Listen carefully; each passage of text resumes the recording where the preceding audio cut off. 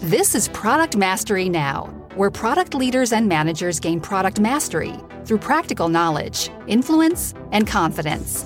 Your host is Chad McAllister, helping you become a product master, creating products customers love. Get ready for higher performance, for the doctor is in. Hi, this is Chad, and as you are taking this journey, this path to product mastery, today we're going to be talking about another very important tool for us, and that's experimenting and testing to help create products that customers love. And helping us with this topic is Alex Mitchell. He's our guest, and he's the Director of Product at Kin Insurance. And he's also the founder of Modern Product Manager, which provides resources and courses for aspiring product managers. And he's also involved in some other organizations that might come up, lending his expertise and product to help them out. As always, anything that you hear about that you want to go back to, we do take detailed written notes for you, and you'll find those show notes at productmasterynow.com/361. You'll also find a one-page action guide to help you kind of put into practice quickly the key takeaways that we're going to be discussing. So check out those resources for you, productmasterynow.com/361. Alex, thanks for being here and joining us. Yeah, thanks, Chad. I'm really excited about this topic, excited to be here and sharing this with your audience. I'm super passionate about experimentation, about testing, and hopefully can share a few things for everyone here today. I'm excited about it as well. It's a very important topic. It is how we validate our ideas with customers, and just want to talk through this a bit. But first, I'm curious. We came across each other because I found some of your articles on Medium that you've written about product management, and I love people that contribute to the community. That's how this podcast started. Frankly, it was scratching my own itch, wanting to talk to interesting people about product ideas, and then at the same time, share that with the larger community of product managers. And you started writing also for your website, The Modern Product Manager. I'm curious, just tell us how that got started. Yeah, definitely. So somewhat similar to how you described it. So when I first got into product management now more than 8 years ago at this point, there wasn't a ton of content out there for new product managers. And so I almost started, you could call it a journaling kind of my experiences along the way, things I was trying, things I was failing at, things I was learning. And, I just really enjoyed it. It really helped me share, my thoughts and my learnings along the way. And I saw that, people were starting to pay attention to it. They were benefiting from it. So, zipping ahead a few years there, that initial writing, that initial journaling grew into what now is the Modern Product Manager, which, as you mentioned, is not only a blog out there, but also courses, mentoring, other materials for both people who want to break into product management and people looking to level up their product management careers. And I still write to this day. It's really enjoyable to kind of just continue to share what's going on in my product management life and hopefully help others out there as they're going through theirs. Excellent. And that's a pretty natural progression, right? Moving from writing about these topics from your own experience. I love that kind of journaling perspective and just sharing out loud in a sense, right? With the public that's paying attention. Definitely. Your experience, what's you're learning, what's working, what's not working. And then, turning that in time as you go, taking your experience and what you've written into courses as well to help out product managers. So very, very good use of your resources and talents there. When it comes to experimenting and testing, certainly I'm just very curious where this will go for us. It's a key topic as far as I'm concerned, and one that product managers need to be involved in and not just moving out and putting into action what they think might be best. Can you describe this kind of from your experience now as a product manager, how you think about experimenting and testing? Definitely. And I think I'd start with making sure our kind of definition here or our horizon is broad enough. I think sometimes when you say experimentation, especially maybe a more data-driven product manager, analytical one might jump right to something like A/B testing. And that's experimentation. It's like setting up this controlled experiment where we're using a platform like Split or Optimizely. And that's exactly what I go to with experimentation. But I want us to think kind of more broadly today. As you almost mentioned a little bit there in the intro, experimentation and testing is kind of a foundational element of product management. And so the main thing I want kind of everyone to kind of put in their head is that this is a continuous part of product management. It isn't something that you wait maybe until you've built a feature and it's, now we should run an A/B test. Of course, that's an experiment. That's great. And we'll probably talk more about that today. But you should be thinking kind of continuously throughout your kind of product development lifecycle. what are the things I can be testing to, inform myself and my team and my company better? What are small experiments I can run without developers, maybe just very informally to learn some things. And so I just want people to kind of take that away, that this is a continuous part of the process, not just an A/B test at the end. And really, as product people, we should always be developing these hypotheses that we can validate or invalidate and help us make better decisions with our resources, whether that's our time, whether that's our people on our team, and the points that we can, we put against certain efforts. We should always be looking for ways to test and experiment to make better decisions.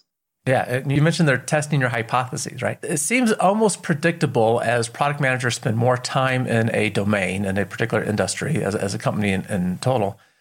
They gain deeper domain knowledge. They become experts in that area. And in a sense, that kind of causes us to we have assumptions that go along with that, right? We've seen the same thing so many times, and we build up these assumptions. And we kind of do what is rather predictable. And I think innovation actually slows when that happens. And testing your hypothesis, and I would say testing your assumptions too, is really important to help keep the information fresh and look for those insights that a lot of people would just make assumptions about and not realize that they're important, that there might be a new opportunity for customers a new opportunity that we recognize that we can provide value for customers. Thoughts on testing those assumptions?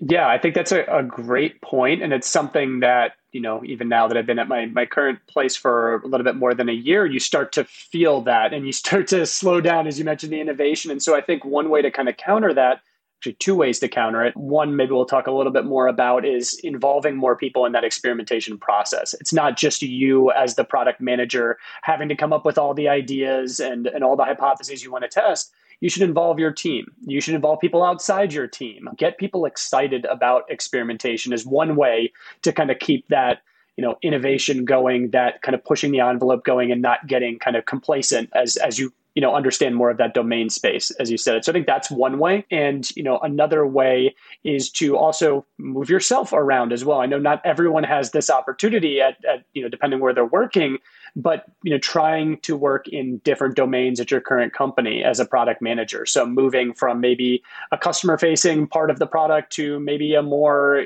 kind of back end facing part of the product, or, behind the scenes customer support part of the product, kind of moving around those different domains somewhat frequently keeps your ideas fresh, keeps you coming up with testing and experimentation ideas. So those are kind of two different ways I've seen to, keep fresh, not get too set in that one domain.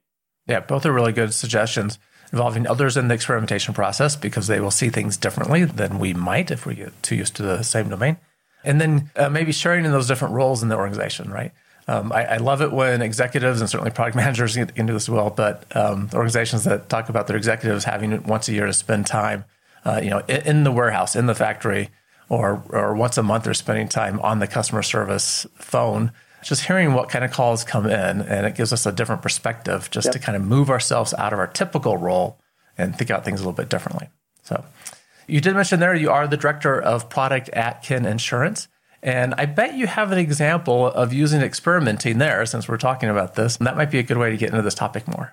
Sure. So today, Kin Insurance sells home insurance to kind of catastrophe regions. So places like Florida and Louisiana, that's our specialty. And one of the things we kind of observed through research in our product is many of our customers were not making changes to their product after they initially purchased, even if it was in their best interest to make changes. And so what we kind of hypothesized was, they're not making these changes because they don't know they can make these changes. They don't know they can add on additional coverage or additional benefits to their product that they probably do need in many of these cases. So we kind of observed something that was going on, and then we came up with the hypothesis that, hey, if we try at the right time, or if we try, kind of soon after they purchase from us, to share additional products that would be a good fit for them, or additional coverages that would be a good fit for them, we hypothesized that a meaningful percent of people will take us up on that offer, at least to learn more, at least be interested in learning, could this be a fit for them? And then some percent of them will change it. And so, if I was taking not an experimental approach to this, if I was doing maybe this, that, more like kind of waterfall or very structured way, I might take a step back, design this whole over intricate, add-on system that a customer is going to go through. It's going to be multiple pages long. It's going to add, it's going to update all of the pricing of their policy. It's going to send them 5 emails along the way. It's going to be fully blown out. That is the opposite of what we want to do here. We're trying to just validate if this is interesting to our customers. And so we just took a very simple approach, and we just found a subset of customers that was eligible for a particular product. In this case, it was flood insurance, an add-on that we offer today at Kin. And we followed up with them a week after they purchased from us. And by followed up, it was one email kind of conveying the benefits of this, asking if they were interested, and providing them a way to share that interest with. We even debated what should be included in that or not. Like, should we actually include the price? That actually looked like it would cost some development work. So we said, nope, we're not going to include the price. We'll include a price range. So we were having this active conversation along the way, me and a fellow product manager, along with a few others who were part of our experimentation group. And we ended up creating something in a very short period of time with a very small amount of effort that we could send to this group of people to test that hypothesis. Would they add on, in this case, flood insurance to their policy? And what we saw in running this test was they would. They were interested in it. They wanted to learn more. And what was great about this test too, and what's great about testing in general, you can validate or invalidate your hypothesis. In this case, we validated it, but you always learn a few other things along the way too. So by the nature of the questions we got, we said, oh, we didn't think of that. Or we would have, never thought that customers would, X, Y, or Z.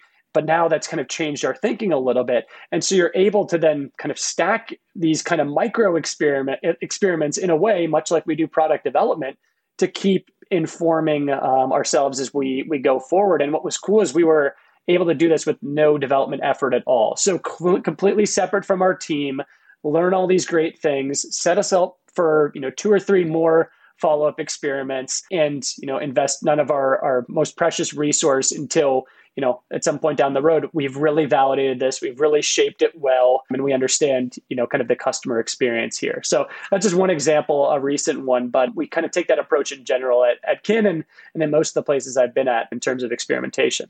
That's a really helpful example there, and doing something very lightweight. And this is what we, I think, mean, certainly I mean, and I think what you mean too by experimentation and testing is these very lightweight tests that can be done quickly without a lot of cost involved, and get an answer back that's helpful to us about what that next step is.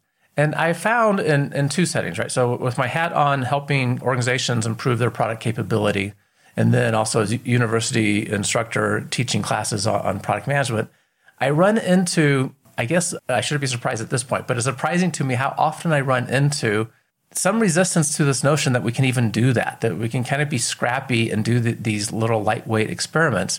And, in some organizations, the resistance is, well, how would we just get that data? So I'll give you a specific example. So one company was working with distributors and not with their actual body of end users, and there were a few end users. And I suggested, well, let's just go out to where they are using your product, and let's watch them for a while.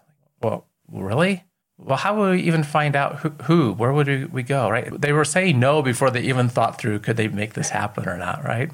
And I love the conversation early in my product management career I had with a product manager that was creating building materials. And he shared, you just go to Home Depot and you hang out in the aisles and you watch people what they're looking at. And then at the right moment, you just go ask them a little bit about their purchasing decision and you find out kind of what they're thinking about. I love that scrappy approach that we can get information rather easily if we just think through the experiment. And to extend this, when I'm teaching courses on product management with graduate students, often we'll talk about the concept test. How do we test if your product concept is going in the right direction? And most of the time, the answer back is, well, we'll build a functional prototype of it and give them the functional prototype and see if they like it. Well, what's it going to cost you to make that functional prototype? We're basically discussing now building the product. That's not what we're talking about as you and I are discussing experimenting right now, correct? Yes, correct. Yeah, and I think those stories are great that you told, and I think you brought up a valuable point that I want to make sure your audience is prepared for a bit. As you're proposing these experiments, that these are tests. These are, ideally small, focused things, but they will still kind of shake up the world a little bit for some people because they're different. They are different maybe than the way that some of your colleagues are used to working. They're different than maybe other teams at your company are used to working, who might have, a fully thought out plan. I'm thinking of customer support, for example. We always respond in these ways to these types of problems. And now you're maybe introducing, in my case, another email that's different for adding on something that we've never done before. And that's a lot of testing, is it's different than we've done before. It's different because we're trying to see if that's better and we're trying to learn. So just be prepared for either skepticism or questions or a little bit of discomfort from certain people. That's not uncommon. That actually may be an indication that you're kind of on the right track. You're pushing the boundaries with your experimentation, which is one of the other things you're trying to do. Yeah. And I think when you first start talking about an experiment, maybe you come up with an idea like you just shared about the email, to then immediately step back and said, well, if we made this as easy as possible, what would that look like, right? How could we even make it more simple? And part of this, I think, is being aware of your organizational culture and the words that mean certain things to the culture. Like the notion of a minimal viable product does not work in many organizations I encounter because it has the word product in it. And product carries along a lot of expectations like, oh, we're building a product. We have to do this list. Here's our big checklist of what that means to get that out to the marketplace. And just replacing that, and I forget who introduced this language, you might remember, but if I could remember, I would give you credit of changing it to minimum viable experiment, right? You do a MVE, and that works better for some organizations, right? We're learning here. Maybe a pilot is the better language, but figuring out what makes this sound like, oh, this would be okay, something that we could do quick, lightweight, low cost would be acceptable. Yeah. Language, definitely, I 100% agree, varies across companies. So it's finding those right words to use to express what you're doing. And I like to use hypothesis a lot. I like to use test or experiment because test kind of lowers the blood pressure, I think, a little bit of people in the organization. It's just a test. Okay, it's not a permanent vision of how the future is going to be that I have to, adapt my whole team structure to. It's just a test. We're going to learn. Okay, got it. Like I can cool my blood pressure down a little bit or take my temperature down a little bit. So words are important here. Yeah. And I like your earlier suggestions about extending this beyond you, getting, the product team, others involved in thinking about the test. Not only does that help carry on this idea into the culture that we can do this, but you also might get other perspectives that are really helpful that would let you rethink your testing approach. Because I have seen tests, especially from, and I don't mean to say there's something wrong with this, data-driven organizations are important for us to have data that we're making decisions on. But I have seen also some of those tests get very elaborate when there were other perspectives that I'm sure could have been brought in and said, well, based on our expertise and knowledge we already have, this is what we really need to focus on as opposed to this long, drawn-out, elaborate test that was done. Along that lines, I'm curious if you have seen, maybe you've made this mistake yourself, you've seen other places, experiments or tests that didn't really produce helpful data or maybe even misleading data, right, that you find out later about. Yeah, definitely. I've seen this a couple times, and I think there's a couple kind of root causes of, an experiment either producing unhelpful data or just not the data you're kind of looking for. And so I think, we talked about, the hypothesis before as you're thinking about these experiments. I mentioned the one for, my email example, the hypothesis that people would add on, an additional product, within a period of time after they purchased from us. And so I think sometimes what I've seen with producing unhelpful data is when the experiment hypothesis, kind of what you're trying to learn, what you're kind of believing and putting out there as the hypothesis, and the experiment design don't quite line up. In our example, let's say we had the hypothesis that people are, going to add on something, within a week of purchase if we give them a compelling offer. But let's say we don't actually have any mechanisms to deliver that offer. And let's say we don't have the ability to work, with our marketing team to drop an email for a certain group of customers, or we don't have a place in the product to offer that. And we try and do it in a different way, in a place that's really not logically lining up with that experience. That's just going to be a mismatch experience. We're not going to end up learning what we want. The data that's going to get produced is unhelpful. So that's one thing that can happen, is just when your hypothesis, if you're not actually able to adequately make the changes to prove or disprove it. Another place I've seen experiments produce unhelpful data is sometimes if you're trying to look at so much data in response to an experiment that gets beyond what you're actually changing. And so you see this maybe more in the A/B kind of testing space. but there's lots of just natural fluctuation of data in a product. And making sure that you have someone on the team who understands kind of statistical significance and who understands kind of the scope of what was changed and what wasn't changed and what's likely to be a result of this and what's likely to just be noise. I've definitely seen some more junior folks kind of get confused by that additional data, ascribe a small change we made to much bigger things that are happening elsewhere in the company. And so I think experiments, depending on how they're set up, can produce lots of data, but you want to make sure you're focusing on, what actually matters for the experiment, what is likely to have been changed, not every single piece of data in the company as well. So those are just a few things I've seen around kind of data becoming unhelpful in an experiment or people looking at the wrong data from an experiment, a few kind of gotchas that definitely have come up before.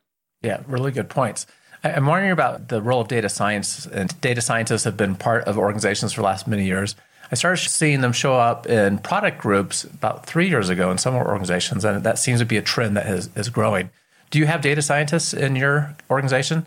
We do have data scientists at Kin, and they help with a lot of different things for us, ranging from the data that we use to price our customers' insurance policies to data we use around weather forecasting, things like that. So we have a pretty broad mandate with us, but we do try and bring some of them, either data scientists or folks from our analytics team, into the testing process. I think the thing I would caution the audience on too is potentially if you have too many of those folks in the room, you're going to kind of skew always towards very statistical A/B testing part of experimentation. So you might forget about the part we talked about before, where you can run experiments that are as simple as going into the Home Depot aisle and talking to people, sending out an email. You might overlook some of those just because you have that analytical firepower kind of in the room who might be looking at more complex multivariate testing and stuff like that. So just keep in mind kind of what biases and experiences people are going to bring into that testing room, that experimentation discussion, and kind of make sure, you don't over-index in any of those ideas because they're all good for different purposes, but you don't want to just be doing one or the other. Yeah, it's a good caution. We have to get used to kind of the language the data scientists tend to speak and get them to appreciate what we're trying to accomplish as well as where their strengths are. But just seeing this happen more and more, it's another resource for us to be thinking about if it's in our organization. So really helpful. On when experimental data goes the wrong direction, doesn't really help us. A key thing I've seen is just using the wrong audience, right? If we're trying to grow what we sell to existing customers, we should probably be talking about some existing customers. If we're trying to grow our market larger, we should be talking about people that aren't our customers now. And I've seen a mix mash between those. And probably the most famous example is new Coke, right? When Coca-Cola came out with the new Coke formula, they were primarily testing with Pepsi drinkers, and they had a winning solution for Pepsi drinkers to sway them over to Coke. But they did not do sufficient testing with Coke drinkers, and that So if you don't know the story, it's a fascinating one. Go Google it. But that is a good one. So audience is incredibly important. Yeah, exactly. Yeah. That's a really good one. Yeah, and it's easy to mess that up. Okay, why don't you leave us with maybe a key tip or best practice that you like when it comes to experimenting? Yeah, I think one key tip I would recommend, and I say this to my team as well, is, your test should be small, focused, and easy to explain. So, if you find yourself, as you mentioned before, having a test that has, 10 different checkboxes to kind of, check off before it's built, it is difficult to explain to someone in, less than 15 seconds of what you're trying to learn and how you're going to accomplish it. Your test is probably too big. Maybe there are probably some exceptions to that rule, but by and large, you should just keep, as we do in product in general, keep kind of refining, get to that smaller version that will still help you learn, that just keeps things simpler, keeps them more focused, gives you a better opportunity to learn what you're trying to learn, and that other people in the company can understand, because that's a lot of what experimentation is. It's getting, as we've talked about a few times today, getting others involved, not only in the experimentation kind of generation, but also in the sharing of results. We're all trying to get smarter as a company, as an organization from these experiments. And so if they're complex, difficult to explain, that's going to undercut your ability to do that. Excellent. That's a very good takeaway for us. Keep your experiments small, focused, and easy to explain. As listeners know, we love innovation quotes. Often they're inspiring. They give us something to reflect on. What do you have for us, and what does that one mean to you? Yeah, so my quote is, failure is an option here. If things are not failing, you are not innovating enough, by someone who's been in the news a lot lately, Elon Musk. The reason I like this one, especially with the topic that we're talking about, is, when I think about experimentation, the worst thing I think that can happen is you don't learn something. You have, let's say, an A/B test that is completely neutral. Nothing changed on either side. It's the same result, on the A and the B side. Not good. Or if, in the case of our other experimentation, that's not A/B testing, you didn't learn, anything through doing that experiment, through doing that, email, through doing that, walking around talking to people. That's the worst outcome. Actually, failing is a great result in experimentation. You've learned something pretty big. When I go to experiment, I look for, what are we going to be able to do that is going to either validate or invalidate. We don't want to end in between where we now have to design a whole nother experiment. We got to do a whole nother round here to actually learn something. So failure is an option in experimentation. It's actually a good thing in experimentation, and it teaches us a lot. Very good. Appreciate that quote and your reflections on it as well. How can listeners find out more about the work that you're doing? Definitely. You can find more about me on Medium. If you just look up Alex Mitchell, or even if you just look up product, you'll probably find a few things from me. Or you can go to my website at themodernproductmanager.com. We talked about that a lot today. That's where you can find some more content, mentoring, course materials, things like that as well. Excellent. I will make sure those links are in the show notes to make it easier for listeners to find. Very much appreciate your time with us, Alex, and the tips on experimenting. And of course, I mentioned those detailed show notes we take for you. So a summary of everything that was discussed in written form, along with that one-page action guide. You'll find those resources at productmasterynow.com/361. Everyone, keep innovating. Thank you for listening to Product Mastery Now, where product leaders and managers gain product mastery through practical knowledge, influence, and confidence. By listening, you are becoming a product master, creating products customers love. Find additional resources at productmasterynow.com. Keep innovating.